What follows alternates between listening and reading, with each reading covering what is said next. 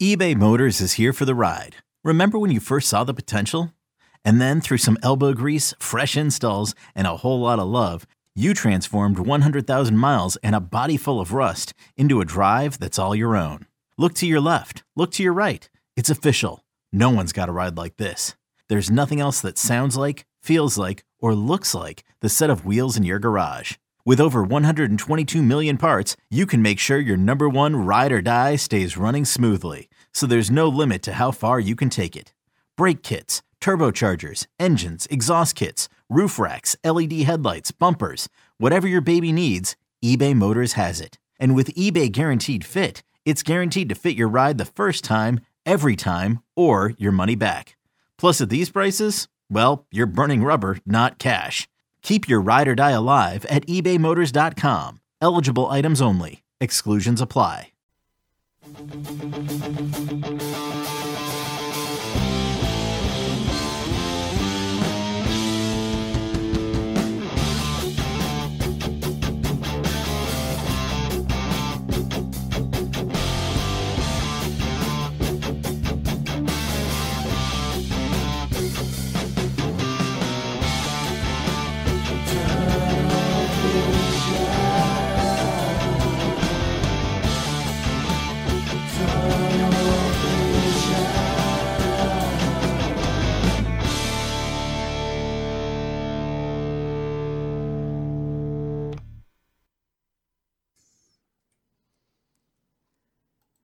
Hello, everybody, and welcome to another edition of Tunnel Vision, a show brought to you by USCFootball.com. I'm your host, Keely Eure, joined by Ryan Abraham and Shotgun Spratling. We're going to break down USC's 45-27 loss to Oregon State in the Coliseum.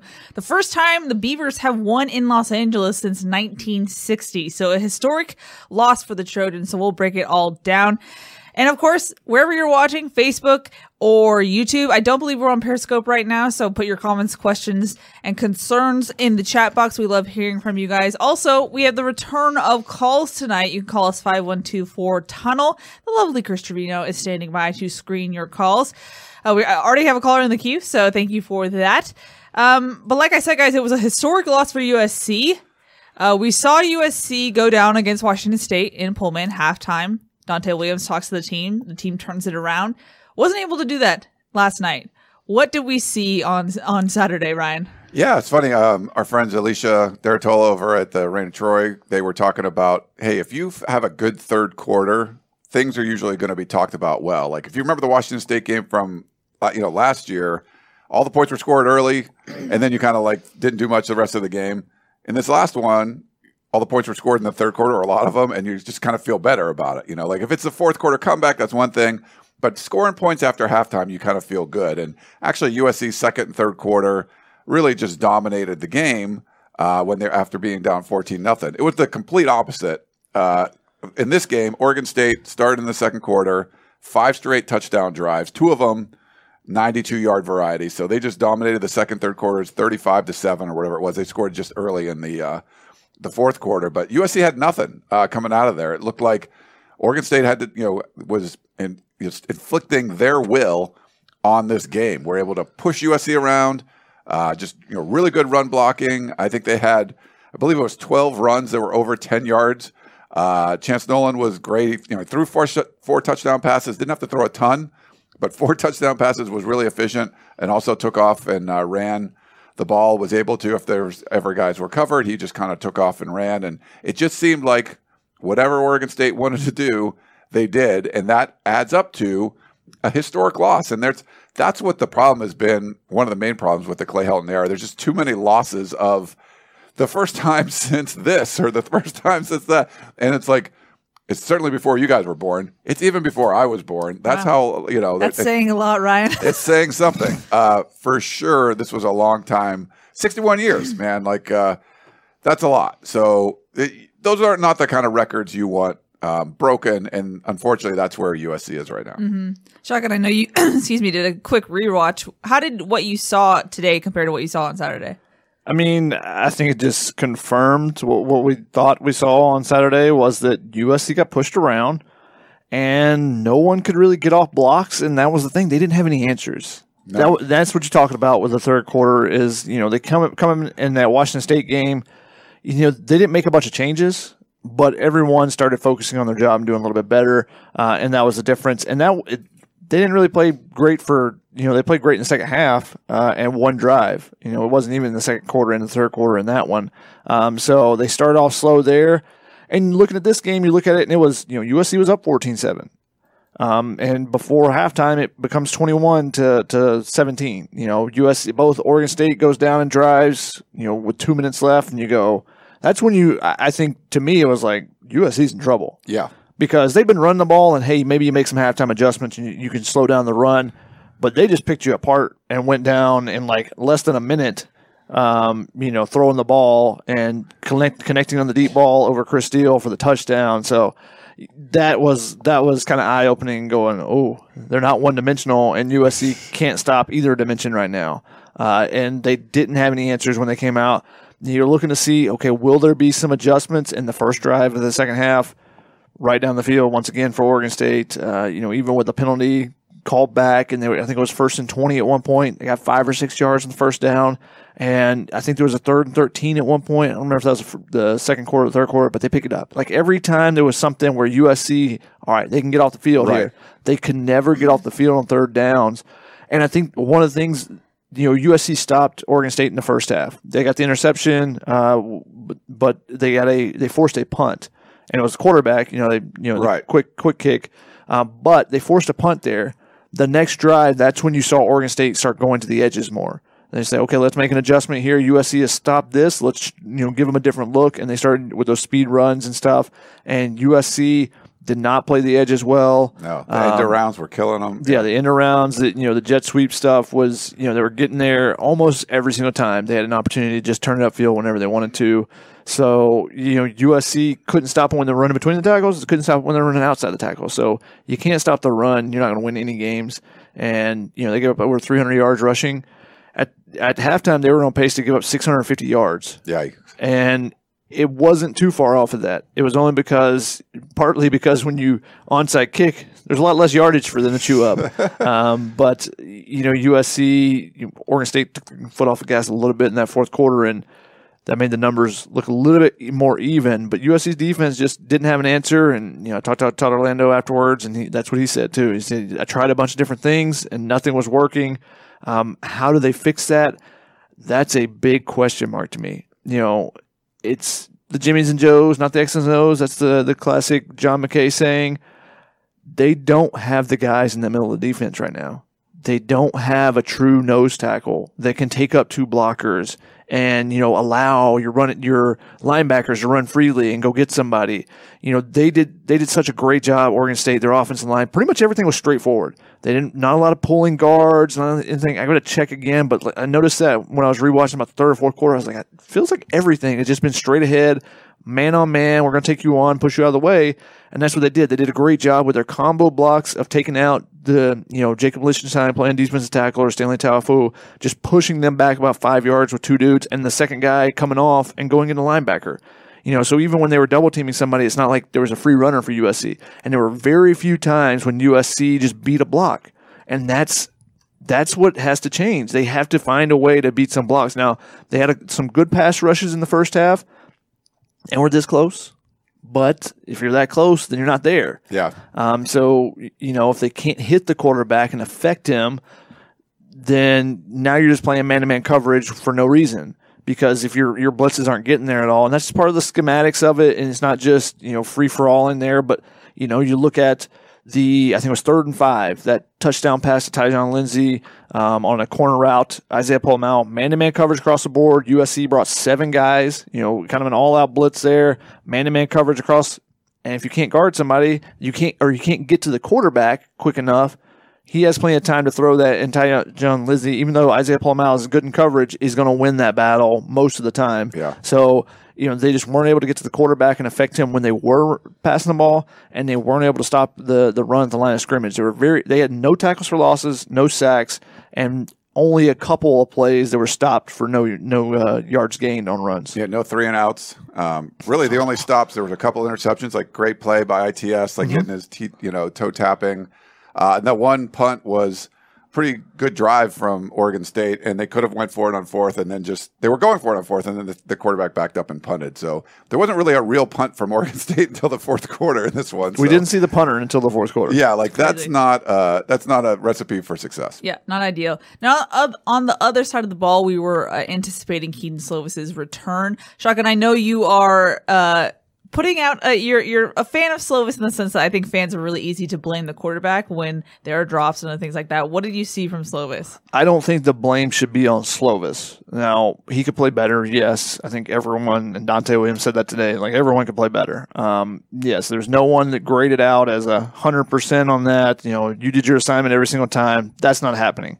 But fans that are blaming Keaton Slovis for the loss, I mean, I don't think that's the case at all. I mean, he needs help. I said this on this analysis last night. He needs help. And I thought the offensive line played pretty well until about the fourth quarter. He got a lot of pressures then when they could pin their ears back, and that's what happens when you get one-dimensional.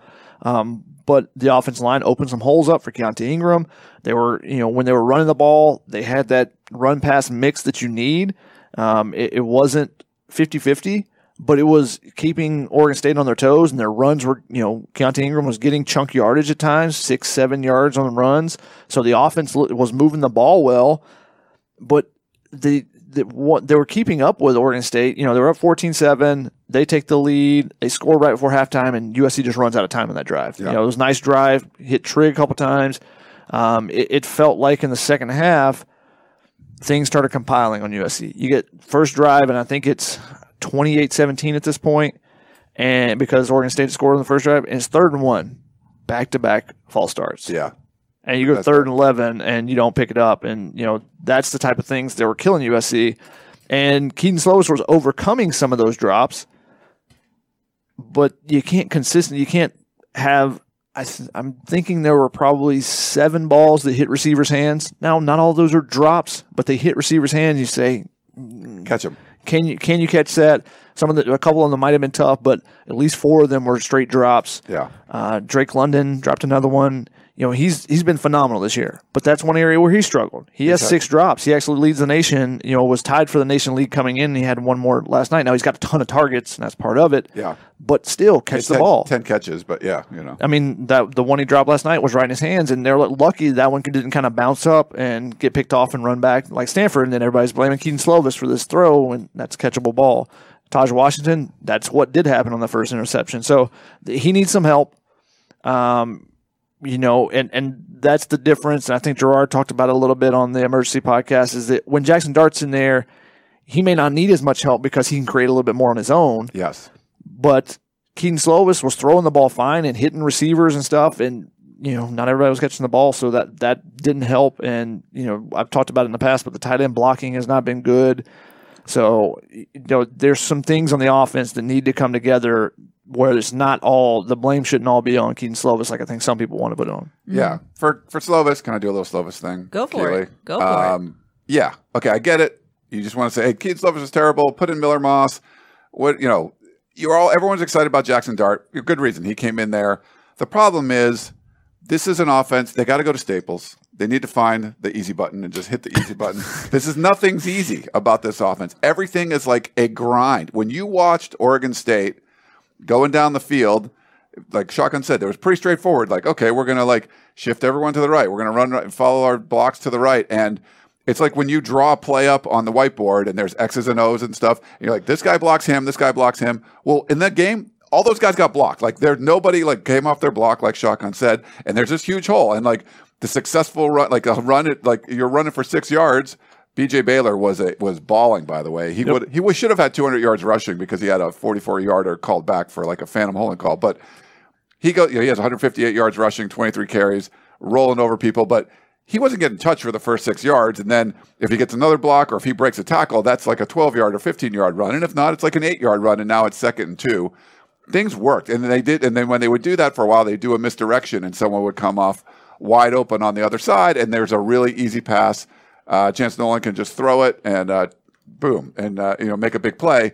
We didn't see any of that stuff from USC. And to Shotgun's point, this is similar to what we saw from Sam Darnold when he was around USC. When it doesn't seem to be working schematically, and maybe the offensive line isn't playing well or whatever, having that mobile quarterback that's sort of an easy button thing where he can just go out and make something happen on his own. It's more about his athletic ability. And that's been USC's problem across the board. Like, the only 2 stops were like a couple of great plays by DBs that made interceptions. You need, like, Jackson Dart could come out there and just make some stuff happen. I'm not putting that on Keaton Slovis. I'm putting that more on what's going on with this offensive scheme. Why are you not putting your all Pac-12 quarterback, first team all Pac-12 from last year, preseason all Pac-12 this year? Why are you not putting him in a better situation? This has to be easier for him, and you have to be able to make adjustments and get him into the flow of the game and give him some easy buckets if you're on the basketball court. It just wasn't happening, and you're relying on guys to make great contested catches. You do have athletes all over the place, and that's great. Keontae Ingram was running the ball really well. He had the first, I think, 11 carries of the game before Vavai even got a touch there. He caught some balls out of the backfield, but this is just too much of a struggle. You have to make things easier. It's college football. It just looks like you're relying on these guys to go out there and make plays, and that's really hard to do to sustain for a long drive. I also don't understand some of the complaints with Keaton Slovis from some of the fans. They're like, he's holding on to the ball too long. Well, when Jackson Dart makes a guy miss, he's holding on to the ball longer. Like, Keaton Slovis, what he was doing was keeping plays alive, and he did a really good job. I think Oregon State had 2 sacks, and it was back-to-back. And that was in the red zone, unfortunately, for USC. Yeah, that was bad. And that was, him coming around. Cortland Ford got beat on one of them, just a quick rush around the edge to his blind side, and never had a chance to see him. And then he had the sack fumble. I believe, I don't know if they classified it as a fumble or as what exactly it was, or as a sack or not. But Oregon State was getting some pressure, but they weren't consistently getting Slovis on the ground. He was keeping plays alive. He was rolling out of the pocket and throwing on the run and hitting Taj Washington in the chest on an interception. That was him getting out of the pocket. Is he holding on to the ball? I think he was going through his progressions and going through his reads. I didn't feel like he was getting stuck on one receiver a bunch, which has been something that people have been saying a bunch about him. And Jackson Dart, you could say the same thing, that he locked in on Drake London.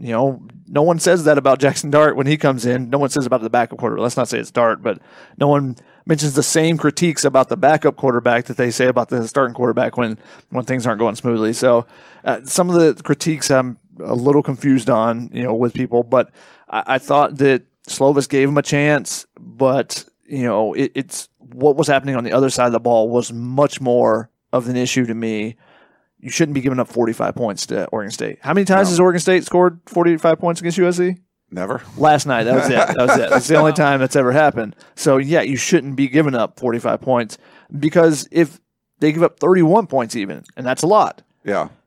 USC's right in that game at the end, and suddenly it's much different. But, when you give up 45 points, you give up 5 touchdowns, in a row. It's hard for the offense to, because then the offense starts pressing. You can't run the ball as much. It just changes the dynamic of it. And that's what USC should have been able to do to Oregon State. USC goes up 14-7. If they score on the next drive, they had a chance. I think they had the ball when they were up 14-7. If they make it 21-7, now Oregon State has to start throwing the ball more. Now you force Chance Nolan to actually be a drop-back quarterback a little bit. Things change then. They can't rely on that run game over and over, and that would change the complexion of the game, and USC wasn't able to do that. They weren't able to get those stops in the first half, late in the first half, those 2 drives where Oregon State went back-to-back down the field, and they weren't able to finish off their drives at the end of the first half either. So that's how a game dynamic completely changes. It can swing one big play, one series change like that, and one team suddenly is chasing versus being in the lead, and it changes the dynamic and, what teams are comfortable doing. And, they could have made Oregon State be uncomfortable, and they were never able to take that lead and force that to happen. Mm-hmm. Overall, is it a fair statement to say that last night's game basically highlighted the issues that the next head coach will have to deal with when he inherits this football program? Yeah, I mean, I think, first of all, it ends some narratives about, Donte Williams should be the permanent head coach, because he beat a terrible Washington State team. Like, no, this team needs a complete rehaul. He very well could be on staff. Anyone on the staff could remain on staff, whoever the next head coach is. But you knew this. And the fact that we heard from Keaton Slovis last night in the press conference talking about you can't change the culture overnight. I mean, he was talking about these are things you can't fix overnight. Well, If we asked him that 2 weeks ago, they weren't changing everything then because this was the culture that was put in there. That's what was really kind of disturbing to me, guys, because I mean, they never came out and said, yeah, everything was terrible under the Clay Helton era.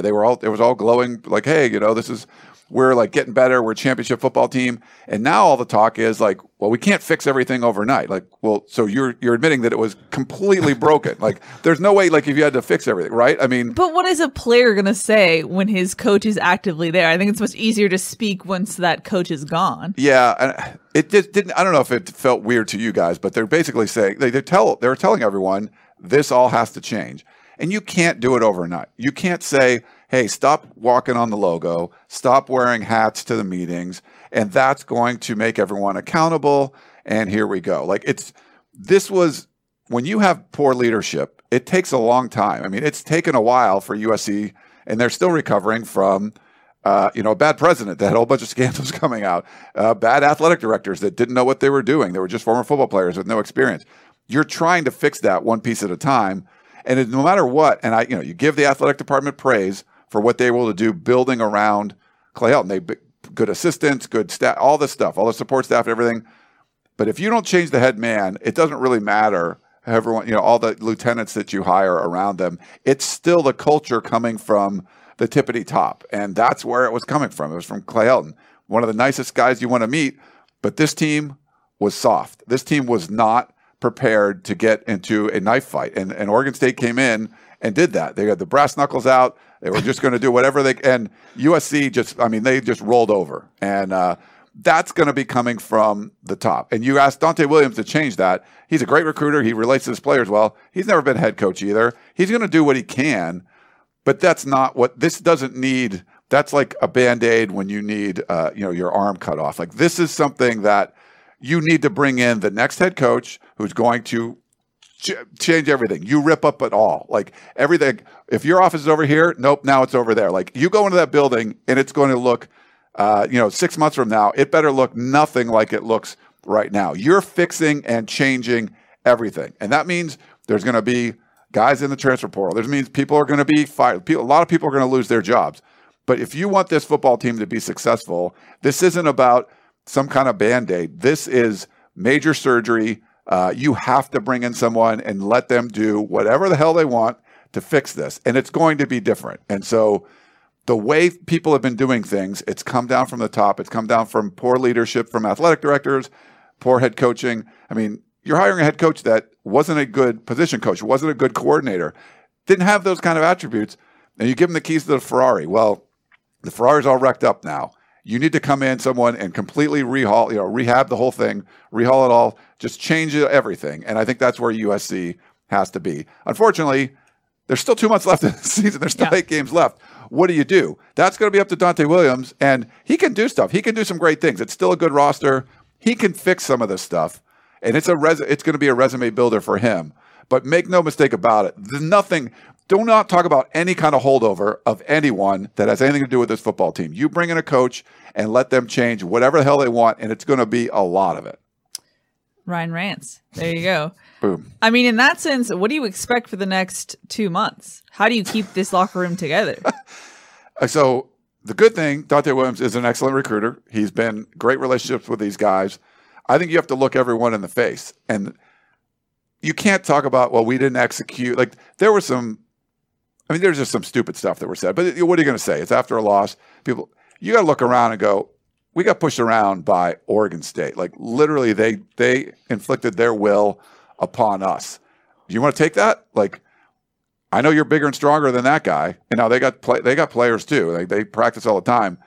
They were practicing with a purpose, and it didn't look like USC was. And they were playing with a purpose, and it didn't look like USC was. They can go out and beat a bunch of teams. If you go out on the road and beat a Notre Dame team and you finish like 8-4, you're going to feel pretty good. You beat Notre Dame and UCLA. There's some things that you can accomplish. Of course, they haven't even lost in the Pac-12 South yet, which you don't even want to talk about. But you can get some successes from this season that you're 2-2 right now. But you got to look everyone in the eye, and they got to take this seriously. This is not the kind of culture and the environment you were around before, and it's not easy. We talked about if you're a little kid and Uncle Joe lets you eat cookies or cake for dinner all the time. That's kind of fun for a while. But there's a lot of times kids will crave that discipline, but you don't always want it too. So do you push back? We had discipline for a week. I'm like, yeah, I don't really feel like doing that. I'm not going to go to these meetings. I'm going to be late anymore. Like, you can get some of that now. And so I think a lot of this is going to be on Donte Williams, the entire staff, to like, all right, we are all, every single member of the USC Trojan coaching staff is auditioning for a job, whoever the next head coach is. Anyone could be kept and anyone could be let go. So it behooves them to get out there and coach their asses off. And it behooves the players to do the same thing.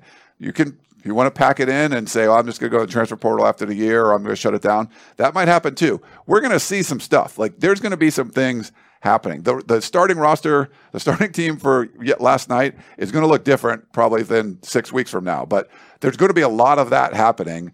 But I think this is going to be up to Donte Williams and the whole staff to try to do whatever they can to get this team to fight together and not roll over and die like we saw against the Beavers Saturday night. Mm-hmm. As you mentioned, Ryan, USC still hasn't played a South opponent yet. I mean, they could still end up in the Pac-12 championship, but after what we saw against Oregon State and Stanford, do you think that this team has it in them?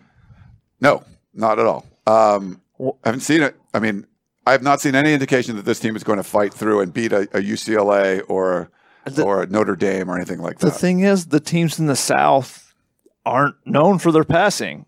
That's where USC's strength is when they put 7 DBs on. If everyone in the South was running the air raid or some run and shoot or something, USC would have a great chance. But UCLA wants to be physical and run the ball. Arizona State wants to run the ball, and they did really well against USC last year. Arizona, they're trash. Don't worry about them.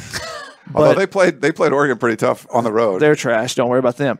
Utah wants to run the ball. They finally got back to running the ball late in that game against Washington State, and that was the difference. So I think they'll continue to progress on that. And Colorado doesn't really have a quarterback, so they want to run the ball.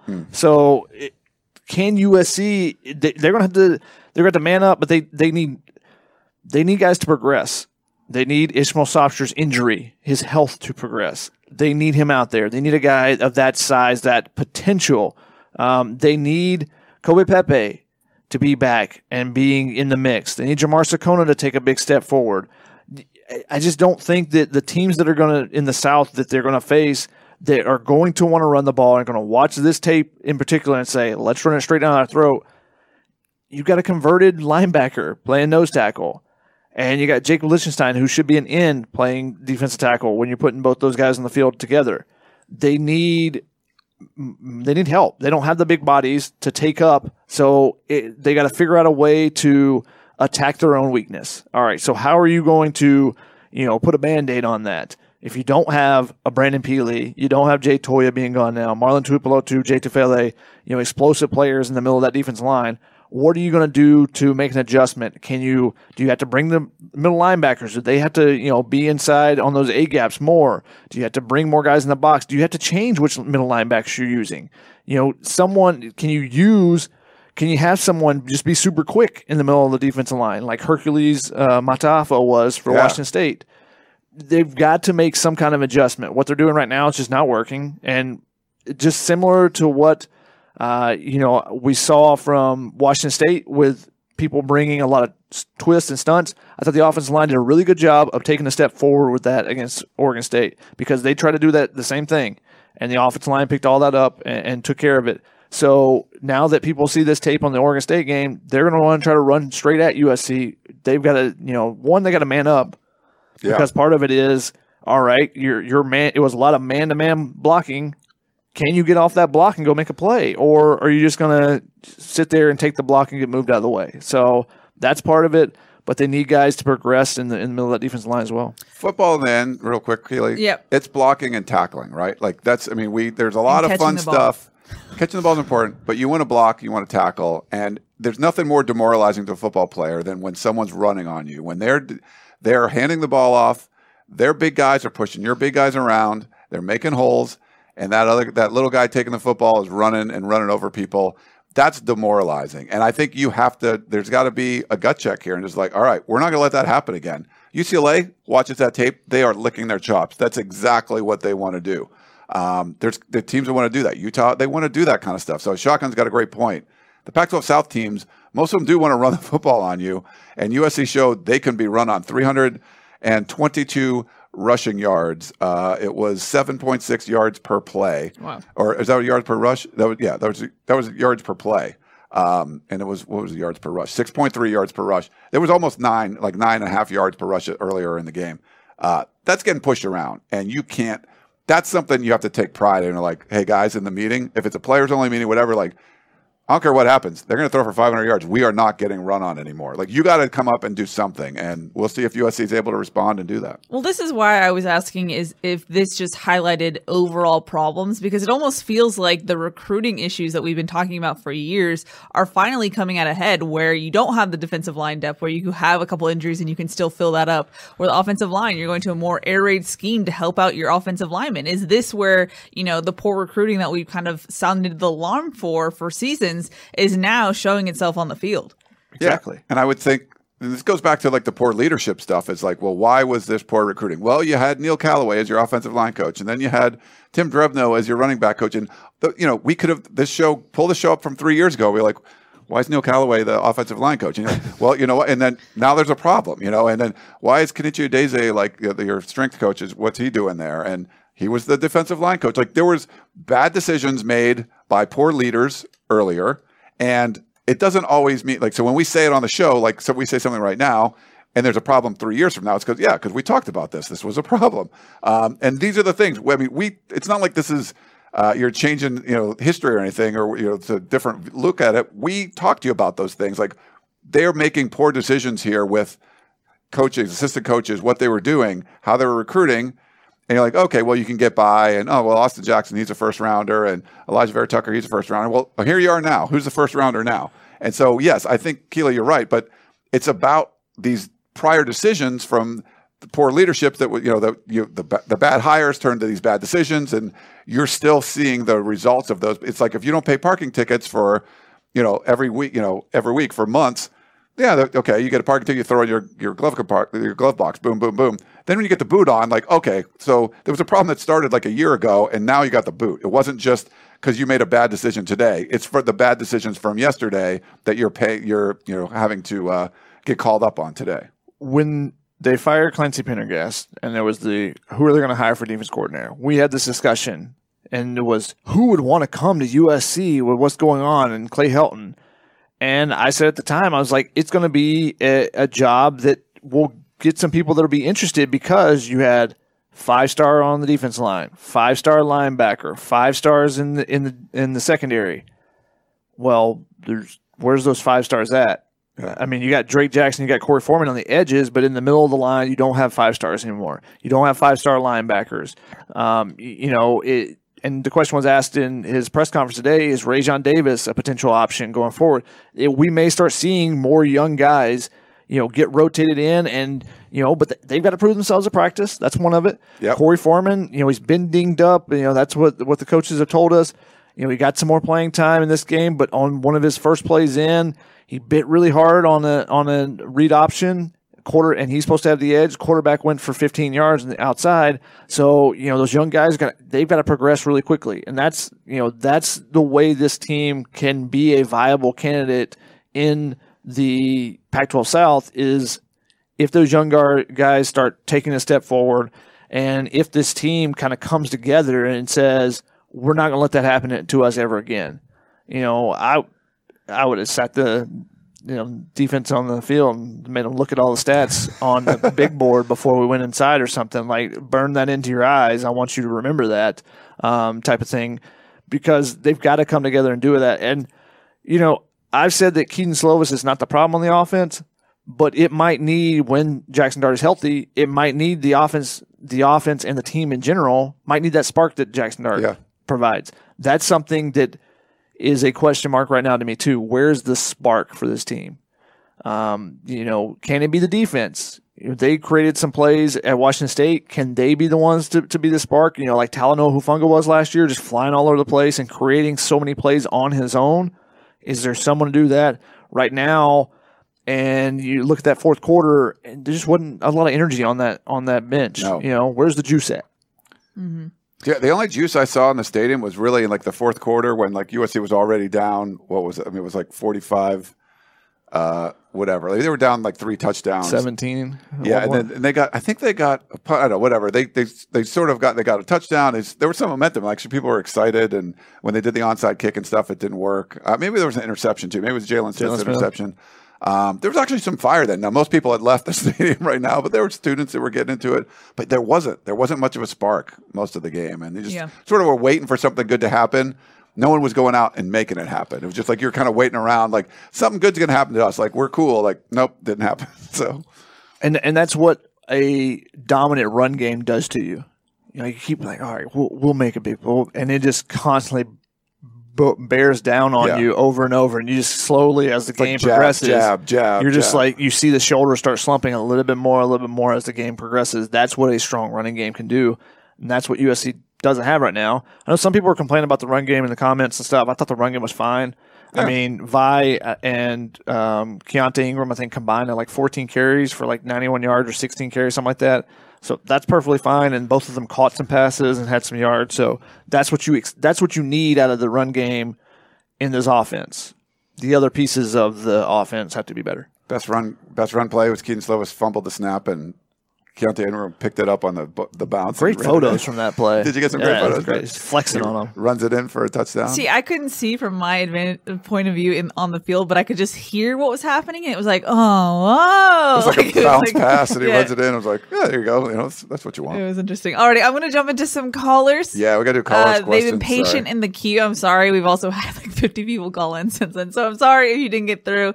We'll clear the queue for y'all. Our first caller is probably missing us. He hasn't called us in a while. He was first in the queue. It's Dave from Iowa. Who else would it be? You are live on Tunnel Vision. Hello. Hey, Tunnel Vision. Dave from Iowa. First off, disappointing loss.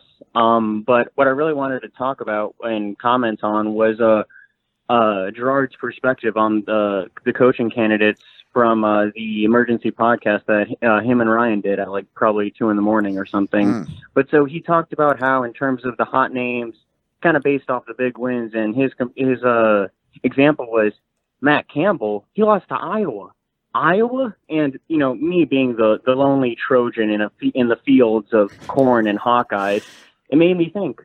What do you guys think about Kirk Ferentz as the next USC head coach? I mean, hey, he cares about the offensive line. They run the ball, so hey, I'm pretty sure that'll bring back RBU, and then hey, we may even get the greatest position of all time. Tight end U. I mean, I don't know if you guys were watching Sunday Night Football, but George Kittle literally said where he went to college, tight end U. He implied Iowa. So maybe if Kirk Ferentz would, come to USC, he could bring that. What are you guys' thoughts?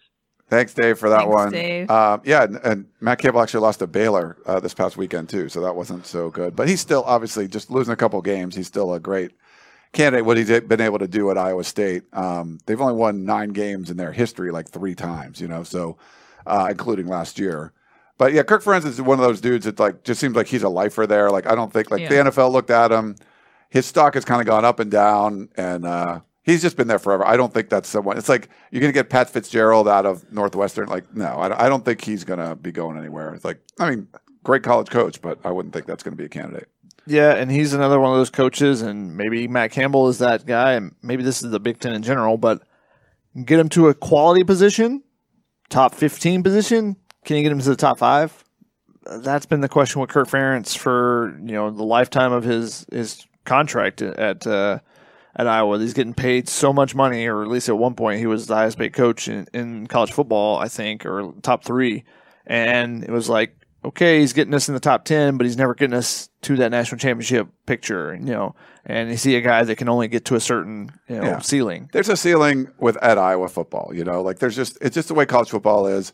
The good thing about USC is the ceiling is there's no ceiling. Like you can do whatever you want at USC, where if you're at Iowa State, like there's going to be limitations. Now, you might like the lifestyle better or whatever. But. There are limitations, but you would say the same thing about Clemson 5 years ago. There's limitations to how high you can get at Clemson. Well, they've surpassed those. But they've won national championships, in my lifetime, Clemson, what, 1980? Yeah. See, I was alive then. Yeah, we weren't. We weren't there. So not in our lifetime. And the game is much different than it was 35 years ago. Sure, yeah. So, what did Clemson do from 1985 when I was born until 2015? 2010, we'll say. Yeah. You wouldn't say, oh, well, yeah, they got limitation. There's a ceiling to where you can get at Clemson. You would say that about Iowa. There's other programs you say quality, but you can't.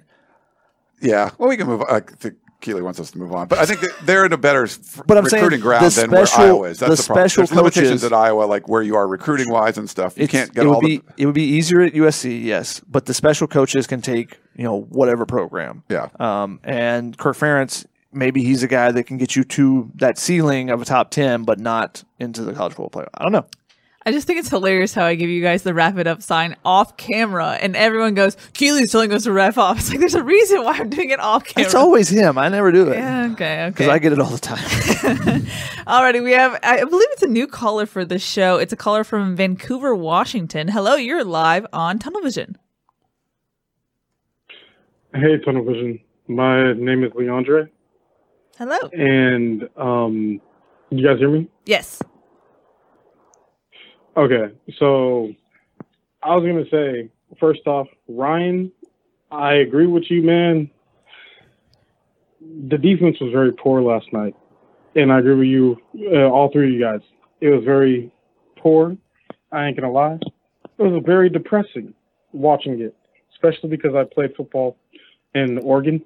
I played football, high school football, of course. But I have two questions from you guys.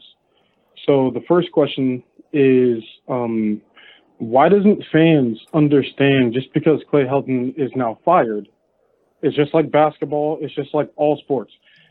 If a coach is fired, it doesn't mean that instantly everything's going to be changed.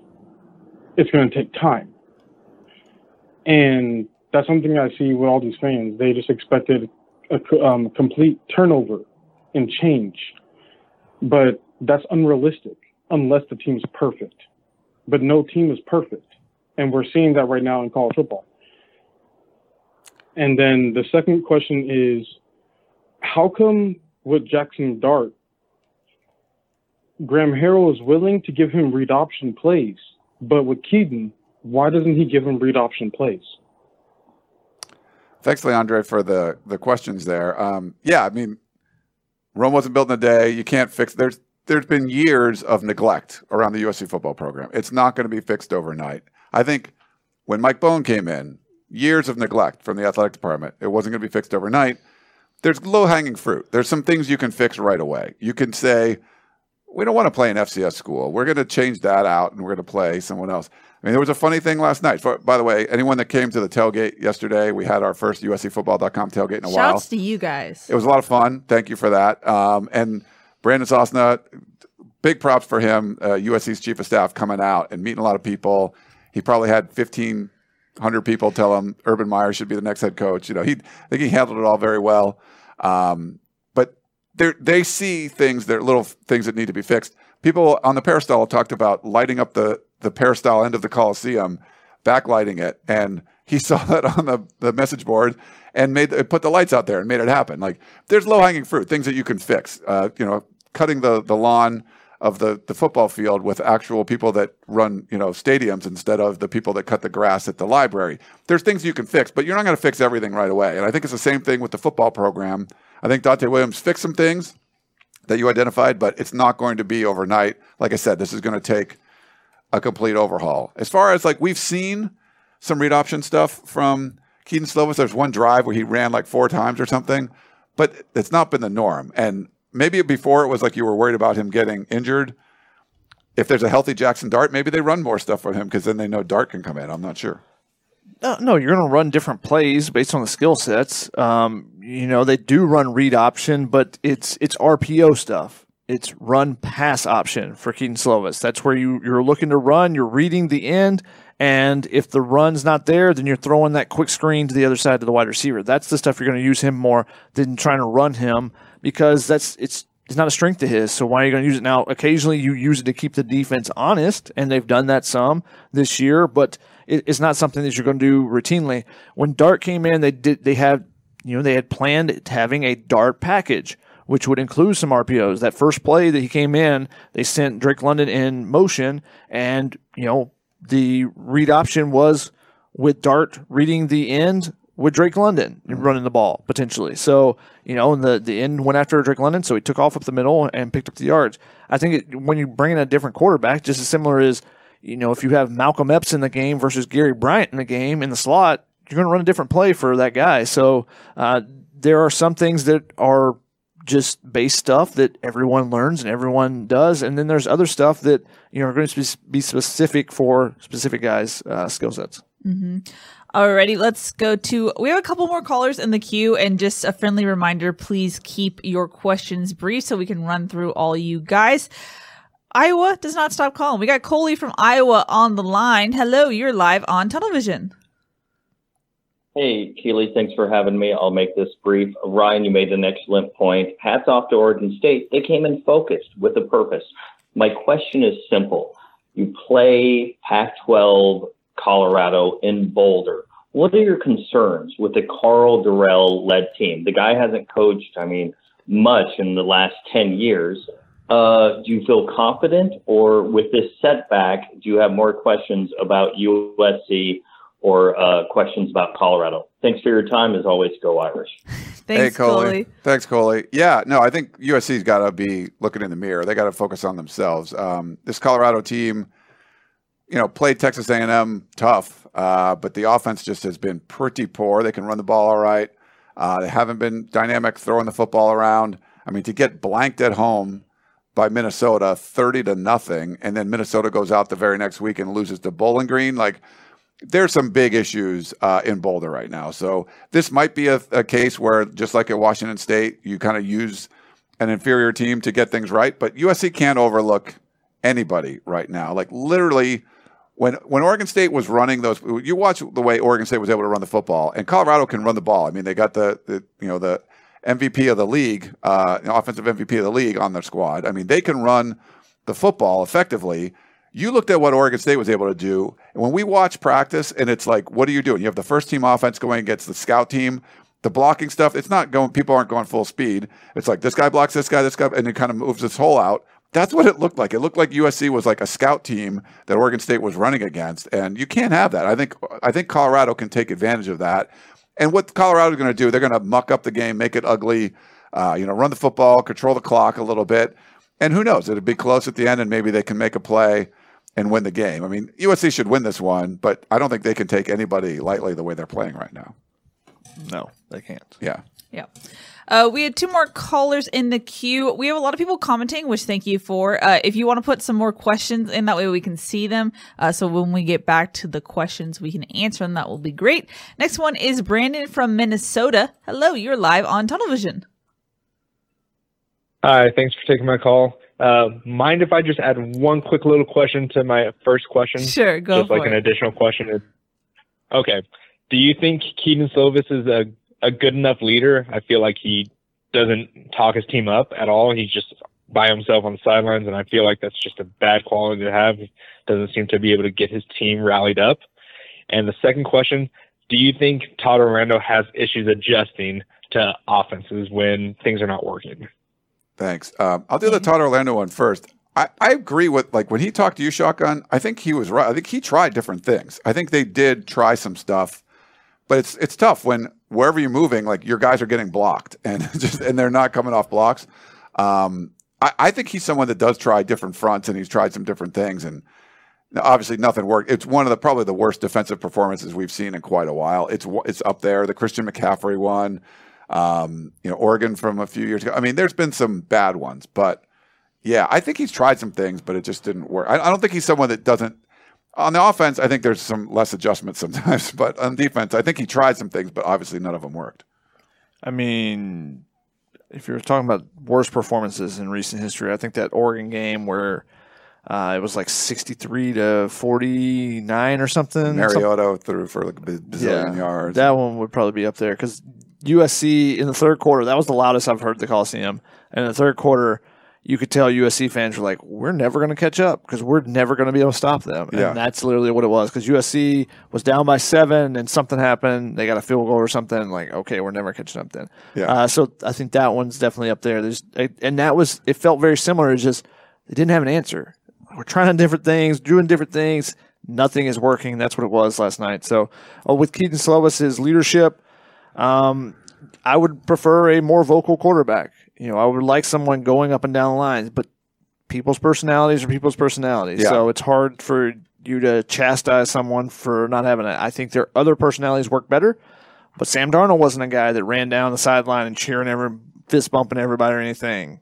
And it worked out okay for him as far as leadership goes. So yeah, you got to be the thing is you have to be honest with yourself, and whoever you are. Like if one of us were acting very different on the show or whatever you do with your job, like that doesn't come off as genuine. Like if I'm trying to be, if Keely's trying to be the smart ass that I am, like it's not going to work as much. Or if I'm trying to be like everything's planned out, like this is not the way I work. For you. Yeah, it's not. I can't do what Keely does. Like we have to be. We have to be ourselves, and Keaton's going to be himself. It's a different kind of leader for sure. But the problem is, and I think to your point, the way this team is now, you lose your head coach, and there's a lot of uncertainty and stuff going on. They probably could use, and it doesn't have to be Keaton Slovis. It's nice if it's your quarterback, but they need someone to kind of galvanize and bring people together. They need like the Chris Hawkins who's going to call like the player-only meeting or whatever, like someone like that to like, hey guys. This ain't happening. Like this is getting fixed. I don't care what the coaches say. We're taking this on ourselves, whatever it is. And I don't know who that person is going to be if they have that person right now. Yeah, I think that's where if they actually want to turn the season around and to do something potentially special with the season instead of it being terrible, it can go two ways. But I think for it to go the positive way, I think it has to start within the locker room with the players, getting on each other. And, the accountability stuff that Donte Williams is doing is a positive step forward from where the program was at. But I think the players have to be holding each other accountable even to another degree. It starts with your leadership within a team for a team to really blossom, I think. And let me make something real clear. I'm not putting this on the players. Like, these are guys that are doing this, for the love of the game. They, get scholarships and all that stuff for sure. But they're not getting paid. They're not getting paid millions of dollars. Like Clay Helton's gotten $15 million to walk away from this mess. So, I'm not putting it on them. The problem is they were failed. The adults in the room failed them. Like they've had a lot of horrible decisions being made by people that are getting paid a lot of money above them, and they're sort of dealing with the aftermath of it. But the only way out of this, I think, is going to be they have to take control of it. And you're asking a lot of these guys to do this, but someone comes in and steps up and like, hey, we're going to have a players-only meeting. We're going to do this. Here's what's going to go on, from now on. Like, we're all going to hold each other accountable. I think Donte Williams talked about, hey, we're going to punish the roommates and stuff too. Whatever it is. Like, but I think coming from the adults is going to be a little bit different because they've heard so much crap coming from them, and you sort of get deaf ears after a while. I think the players are going to have to do this, and if they don't, that's fine. Like, you can't ask them to do all this. I mean, you're asking them to do a whole lot. And unfortunately, that's the position they're in now. But I don't see this team turning around and playing more inspired football unless there's going to be, not like a player revolt, but really just like leadership coming from the players. Unification. Yeah. I think that's a great way to put it. Yeah. All right, let's go to our last caller in the queue. It's Joe from Riverside. Hello, you're live on Tunnel Vision. Well, hi there, you guys. First-time caller, and I'm glad to be on the show. I'm a long-time SC fan, all the way back to the 60s. Wow. And my question for you guys is, why doesn't anybody talk about Graham Harrell? I don't know what kind of a game plan that guy ever has for any game, because he seems to just throw out plays and says, oh, this should work, this should work. I know he gets scouting reports. Why doesn't he use them? And why doesn't the head coach overturn some of the plays that he calls? There's some plays there that are questionable that demoralizes the offensive line. He runs down to the 5-yard line. What does he do? Throw 4 times. What does that tell the lineman? You understand what I mean? Yep. Yeah, thanks for the call there. We to be fair, I think we talk about Graham Harrell a significant amount on the show. And yeah, I mean, for looking at, schematically, things seem to be working really well in 2019. They're just putting up points. Like, that's all I'm saying is, like, if you're going to run an offense that's not going to be super popular with the fan base, you better score a bunch of points. They're not doing that now. They're not scoring a bunch of points. So if you want to run the wing tee, you want to run the air raid, you want to run the run and shoot, I formation, whatever you want to do, score points, and then people will say, okay, I can deal with it. But if you're running something like, people would love to see what Oregon State did at USC, where you're running the ball, you're pushing people around. I mean, the Pete Carroll years, it wasn't just throwing the football over the place. They did that, but they also were able to be physical and run the football. USC fans would love it. But if you're scoring 50 points and all you did was throw the football around, I think they could deal with it. You're not scoring 50 points, and so that's why they're not dealing with it real well. Part of the reason. Yeah, a lot of people have said Slovis has regressed, and maybe that's true. Actually, I think more so the truth is the offense has regressed. Yes. And part of that is when you bring in something new, teams have to adjust to it. But now that the tape's out, where's the extra wrinkles? Where's the new stuff to keep teams off balance, to keep them from being on top of everything that you do? You know, if your playbook's going to be super thin, you still got to throw in an extra play every once in a while, whether it's a trick play or whether it's just something that's a counter off of something you already do. You know, and we saw some wrinkles against Washington State. You know, I haven't got to look at the offense close enough in this game to see, and oftentimes as far as wide receiver routes, it's difficult on the broadcast copy, not having the all 22. But I think it's more that people have caught up with USC's offense, and they've yet to make that next adjustment to keep teams on their heels. And maybe that's the same thing with Todd Orlando's defense, because you've seen in his history, his first year as a defense coordinator at places, they've taken a really big step forward, and in the second year, kind of regress a little bit and take a step back. And maybe that's teams not understanding where the blitzes are going to be coming from until the second year. Okay, we remember what they did here, and we've got more tape on it. So that's a little bit of concern to me, is where these offense and defenses at versus what teams have seen on tape and now are preparing for versus what maybe they were preparing for last year or the year before that. Mm-hmm. Well, thank you, Joe, for the call. We appreciate it. And thanks to all the callers. Let's jump into some questions. Almost the top of the hour, so let's make this a pseudo rapid fire. We got a rapid fire, yeah, sorry. Jasper Smith. There's a lot going on. Yes, there's a lot going on. Jasper Smith said, how can Taj Washington stay in the game after all of his drops? Isn't there other guys who can come in? It's a valid question. Yeah, I don't know if he was like benched or whatever, but he had 3 drops for sure. When they went 2 wide receivers and 2 tight ends, it was Gary Bryant and Drake London. I don't know if that was from the very beginning of the game. I just noticed it at one point.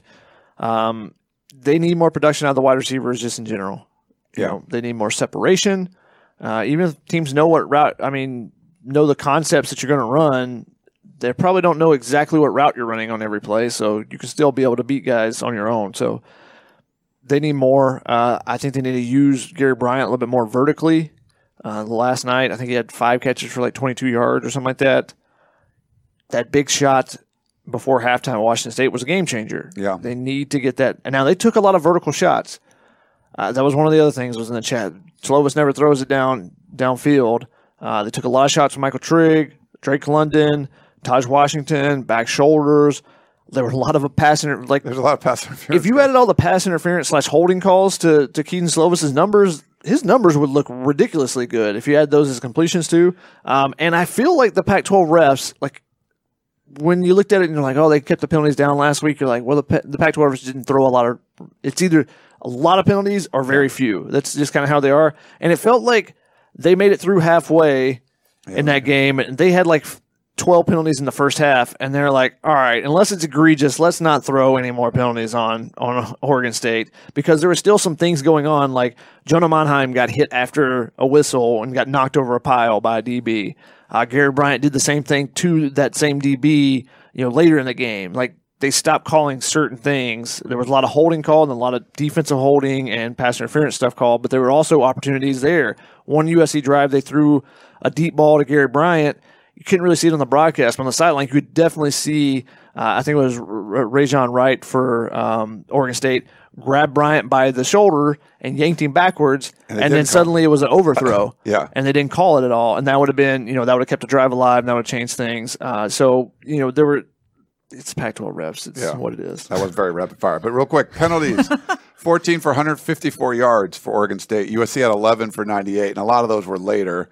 But USC had 32 first downs. 9 of them were from penalties. There was 3 defensive holdings on one drive Oregon State had against USC. I've never seen that before. And there could have been more. Yeah, it was insane. That was basically their defensive philosophy. Grab up, wrap up those guys, don't let them get a free. And that's one of the reasons why Slovis was holding on the ball so long. Some of those plays where he's waiting, were plays where there were penalties called. So I think they got away with it a little bit more. I don't think they made a big adjustment at halftime. I think they kept holding, and they're eventually not going to call these or something. So Wow. But 3-on-1 drive, like I've never seen that. Like three defensive holding. Refs' arms get sore. Yeah. We had a couple questions about Kyle Ford. Where was he and why was he not dressed out on Saturday? I know we got injury updates from Donte and his Sunday night presser. Shaka, what did he have to say? Yeah, he said Kyle Ford has been dealing with a knee injury and he's been dealing with it for a couple weeks. And when they were at the hotel, he basically let the staff know that it was bothering him and he wasn't going to be able to go. Similar to Chris Thompson, he did not play in the game, the safety, which maybe he would have been a good option. He would have been in on the packages that USC used to receive Nomura and some of those heavier packages with 6 down linemen, outside linebackers. That's a package he had been in on before. He wasn't dressed, and Donte said in a similar vein that he's had a leg injury that's been bothering him a little bit the last couple of weeks and wasn't able to go in this game. We got a question from Roger who said, do you think it's more important to hire a new head coach soon / ASAP, or is it more important to wait to get the right guy? The right guy, for sure. Get the right guy quick, though. That'd be ideal. Yeah, you'd like it to be faster. You'd like it, if it's someone that's going to finish their season, but you can come to an agreement and make an announcement, at least you can start setting the stage for what's going on there because you do have the early signing period. But yeah, the right guy is the most important thing. It's going to be, you hope, a decision that's made for years to come, not like when you hire Sark and he's going to last for 16 games or whatever. Like, you hope this is going to be something that lasts for quite a while. Bill on Facebook wanted to know, on the subject of Oregon State during the game, a thought occurred to me. Could Jonathan Smith be a candidate? He seemed to be in control the entire game. I mean, he has a losing record at Oregon State, but he's a well-regarded coach. We said on this show, I said this show on Thursday, pound for pound, like maybe one of the best coaches, if not the best coach in the Pac-12 for what he has to work with up there. He showed completely outcoached USC. I mean, completely every phase of the game. But he's an Oregon State guy, and he played at Oregon State. I don't think he would leave, but even with the record that he has at Oregon State, like, he wouldn't be a terrible candidate. I would say that. No, yeah, I mean, you would love to have much better credentials when you're hiring at USC, but it wouldn't be a terrible hire. He was the co-offense coordinator at Washington, and since he's left, that offense has not been the same. So. We got a question from Sid who said, has anyone mentioned the fact that USC offensive play callers on the sideline started to cover up with a tarp mid-third quarter? How embarrassing is that they started to play their stealing signals game? That's actually something they've been doing since Washington State. Yeah, so that wasn't a mid-game type of thing that they did there. They started Washington State. They actually had the barriers up, keeping the press box from looking down on it. So the coaches that were up there. So they even practice that in practice. Like, they do that in practice too. It was interesting. Like the guy that signals in, I can't think of his name, but he was like trying to usher people out of the way at some points to be able to get the signal into Keaton Slovis. Graham said, not Graham Harrell, Graham Cook, did not being able to run the ball make the defense more tired since they were on the field longer? USC ran the ball, like we said, they ran the ball pretty good. Keely Ingram was effective running the football. They kind of got away from it. Not choosing to run the ball, I think. But again, that's because they were behind. Yeah. I think they could have run the football more, but they got behind and they got away from it. But that was something that was actually working fairly well. Like, USC, neither team was getting stopped early on unless you threw the interception or whatever. Like, there wasn't a lot of stops happening early, but I think Oregon State made some better adjustments on defense, and USC started pressing. They got away from the run and just sort of forced to pass the ball, and then it just wasn't working. I think the defense got tired because they were getting the ball run down their throat the entire game. That probably had more. Yeah, early on, it was like literally averaging over 9 yards a rush. It was crazy, BB3 says, why does Slovis refuse to hit running backs in stride out of the backfield? Slovis never looks to hit the tight end or running backs. What air raid offense doesn't use all available receivers? Ingram needs to get the ball in space. I mean, Ingram had, you got the stats there. He had like 3 or 4 catches. Croman Hook had a couple catches. Jude Wolf had a catch. Trigg was targeted, but just didn't catch the ball. Trigg had 3 catches, I think. Wolf had 2. Epps was targeted twice, didn't get any. Croman Hook had 2 catches. Vavai had 2 catches. Ingram had 4 catches. So, I mean, those guys were catching balls. There was, they were targeted. I don't know about refusing to hit a guy in stride. Like, I don't think he was saying, like, I'm going to throw it behind you so you can't run. I'm going to make you work harder for these yards. No. I think part of it is a lot of times the running backs are just the check down, and they're kind of, if they're not in blocking and they get outside, they're just kind of standing there. So it's not like they're in motion, trying to run up the sideline or anything, trying to hit them in stride like a wheel route or whatever. Yeah. But we saw, I think it was Lindsey, like he ran a wheel route. Yeah, he ran a wheel route that was really nice. USC's defense was not prepared on that play. Kalen Bullock was supposed to be in coverage probably on that one, and he was looking over to Chase Williams when the ball was snapped, and then the guy went that way. Kalen followed someone inside, but he wasn't. There were multiple defenders weren't ready. Like USC just wasn't ready on that snap. Yeah, that's the easy button stuff. We haven't seen much of that. We've seen USC's defense give up plays, and that's okay. Like there's college players. You're gonna they're gonna be some scheme thing that looks a little bit like what we already did. We try to stop it, and someone's coming out the other way. Oops, and it's a big play. Like that's gonna happen in college football, but it's not really happening for USC on offense. It seems to be happening to USC, not them doing it to other people. Tim on YouTube said, it's clear that USC is in big trouble against Notre Dame and UCLA unless Sopsher comes back. Have there been any hints that he'll play, and will he have time to play himself into shape before Notre Dame? He's not even fully practicing. No, at this point, I would be surprised, maybe after the bye week or something, for Notre Dame, but maybe. I mean, it's not trending that way. It could if things start turning around, we see him at practice this week, then maybe by Notre Dame he'll be playing. But at this point, I wouldn't. Yeah, it's not even been close. It doesn't seem like it's close at all. Big T 37 said, with all due respect to the upperclassmen, is it time to start playing the younger players across the board to get that experience? Thanks for the hot dogs, cookies, and beer. It's so crazy. I kept asking people, what's your name? Or your username, because I only recognize you by that. So it's weird seeing people in real life, but sorry, that's all. Nice. Yeah, I'm glad you could enjoy the tailgate. What was the question again? Is it time to start playing the younger players? I've seen that a bunch. So Donte Williams is saying, he was asked about, Rajon Davis today, and it was like, it's a position battle everywhere, blah, blah, blah. But if we start seeing that more, then I think you could tell that this is a directive to, hey, we're preparing for the future. But I don't think he's going to give up on now. He still wants to play all the veterans or whatever to get wins now. But as the losses mount, I think for the betterment of the program, you got to start playing the younger guys. I mean, if some of the younger guys progress, then maybe they'll just overtake some of the older guys. That's a possibility. Some of the younger guys that are getting a little bit of time, Jalen Smith, I talked to him after the game. He said his time on special teams has really helped him get used to the speed of the game. So you saw last week he got his first career sack. This week, first career interception. He's playing the nickel, especially last week when they had multiple nickels on the field. There's a couple of the young DBs that have gotten a little bit of playing time. Kalen Bullock, obviously, they got to find a way to get him on the field. He's so super athletic. But that play I just mentioned, that was a mistake where he wasn't, whether it was on him or the call not coming in or whatever, but that was probably his guy going there, and that was a freshman mistake. Some of the young guys, like Corey Foreman I mentioned earlier, obviously super talented. One of those plays, took the running back instead of the quarterback when he's supposed to be the edge defender.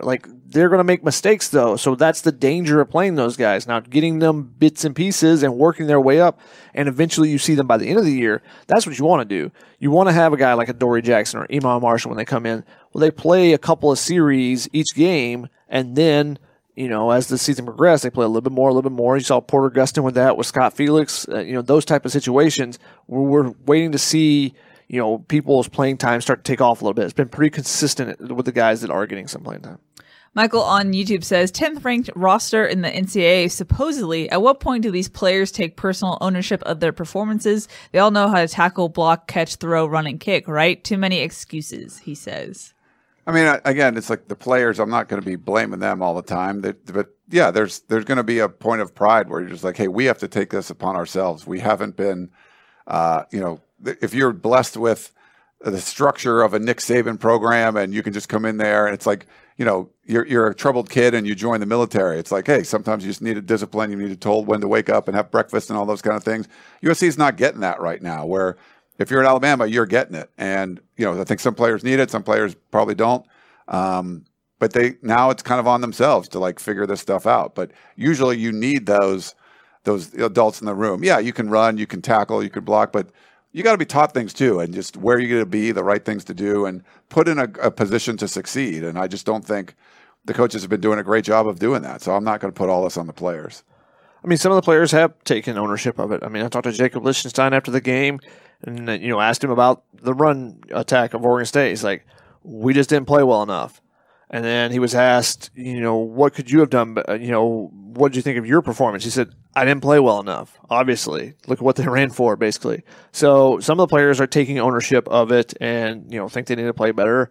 Everyone should kind of think that. No one went for 200 yards receiving or running or had 15 tackles and 3 sacks. No, there was no all-star performances out there. Yeah. It's funny you mentioned Porter Gustin. If you remember then, he kind of had his own clique in the weight room where he was doing his own nutritional stuff, his own way.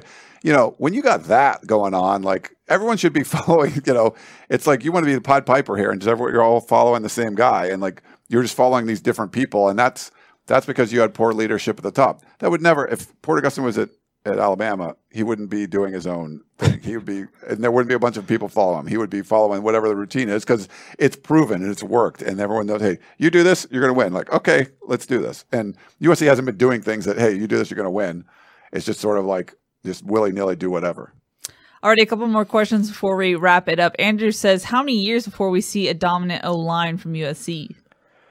It depends on when they start recruiting a dominant O-lineman. They're developing these guys, and Cortland Ford and Jonah Monahan have done some nice things, but they're also getting beat at times because they're second-year freshmen, offensive linemen that weren't, top 10 prospects in the nation, as far as just overall, not top 10 offensive linemen. So, those guys maybe plug and play. Ideally, you don't even plug and play those, the 5-star offensive linemen. But so I think that they're taking some lumps. They're progressing, but it's going to be a work in progress. Yeah. And I think, the good thing is the transfer portal, if you bring in a great coach and he has an awesome offensive line coach, he can bring in some guys and plug them in right away. You'll probably lose some guys too. But there's opportunities there to kind of rebuild things. But the offensive line of all the groups, probably, it might be an extra year. Sometimes you bring in that 5-star offensive lineman, he's not playing for a year and a half, 2 years or something. That happens too. Yeah, some guys are 280 and they need to be 300 or 320. Yeah.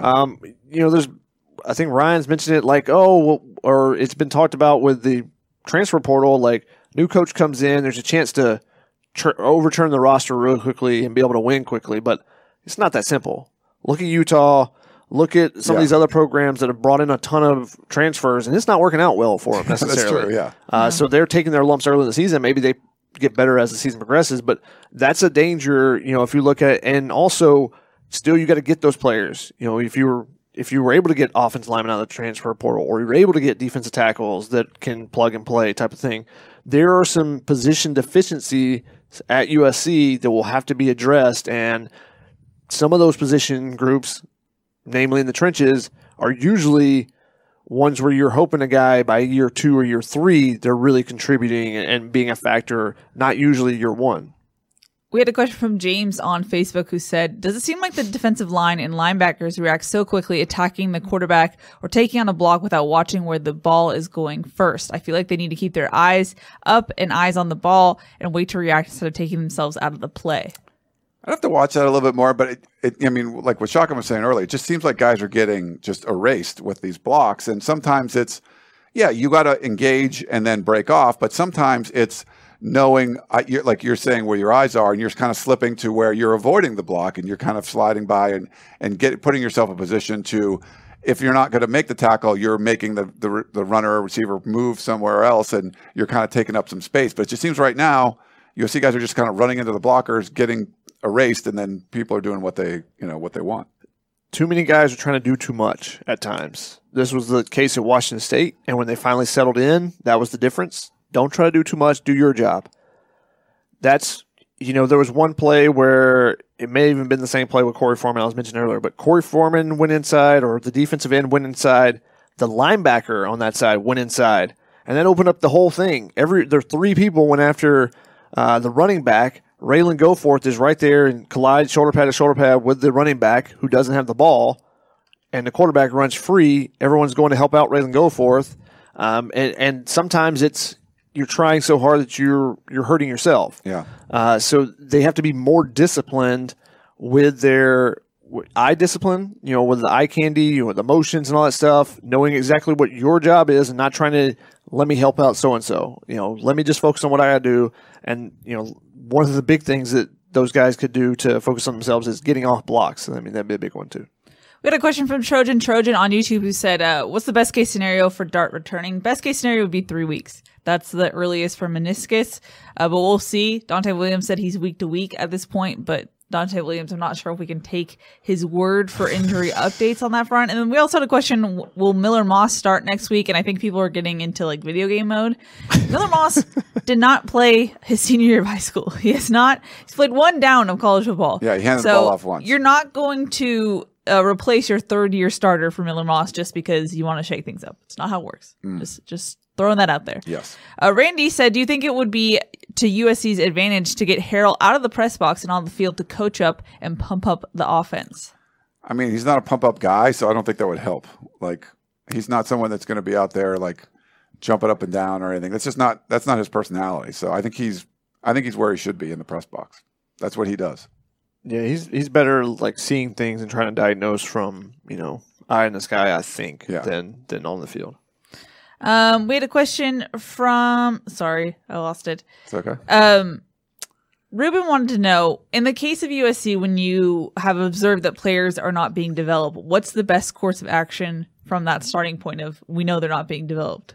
To develop them? Yeah. I'm get coaches in that know how to develop players. Some coaches are really good at X and O's. Other guys are really good at taking a guy and creating those building blocks of the fundamentals and stuff. So, maybe that's what you need. And ideally you have a great combination of both on a full staff.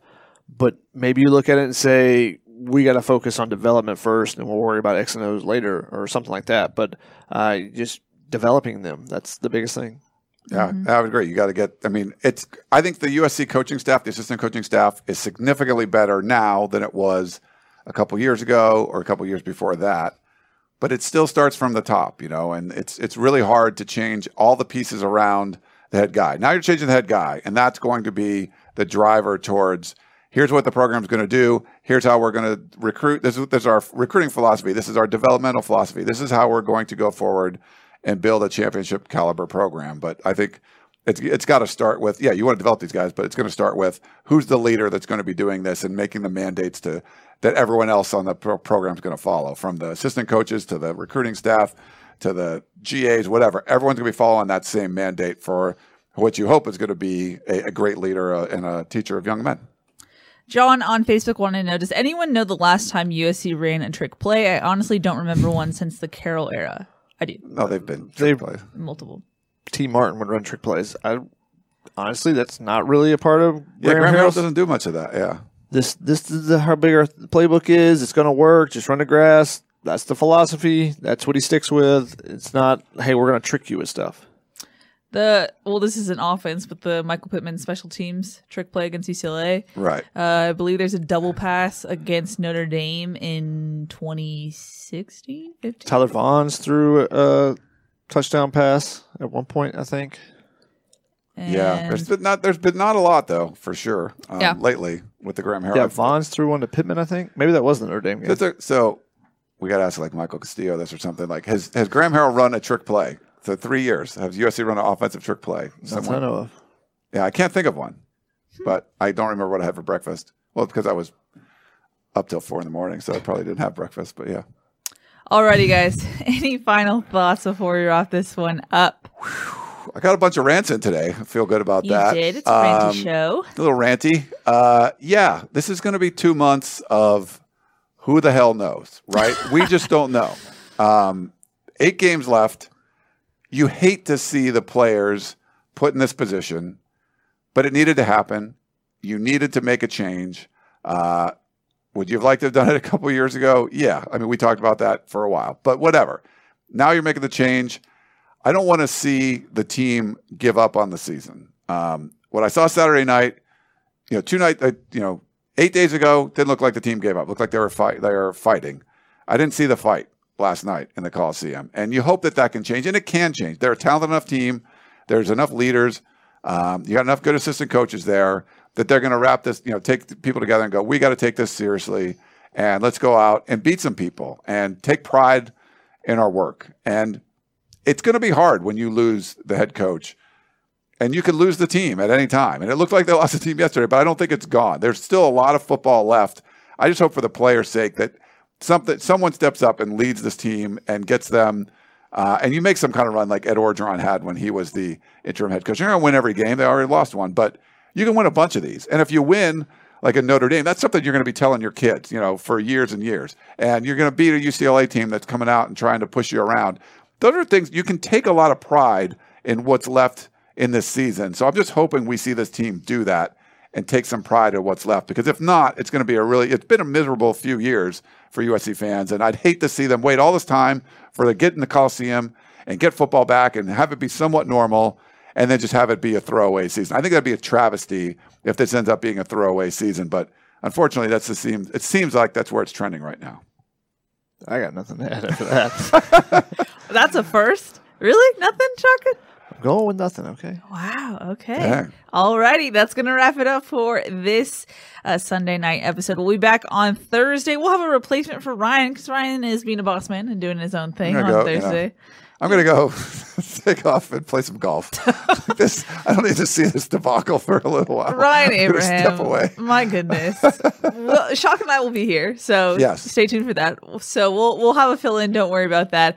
We'll preview USC's game against Colorado. Chris and I are making the trip out there, so stay tuned for that.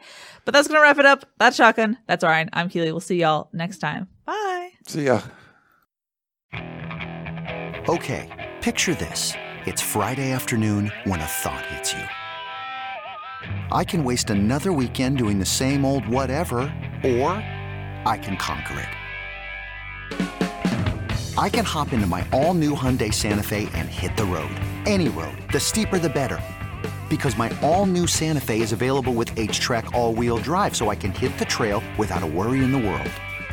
Heck, with 3 rows and best-in-class rear cargo space, I can pack the whole family in with all our gear.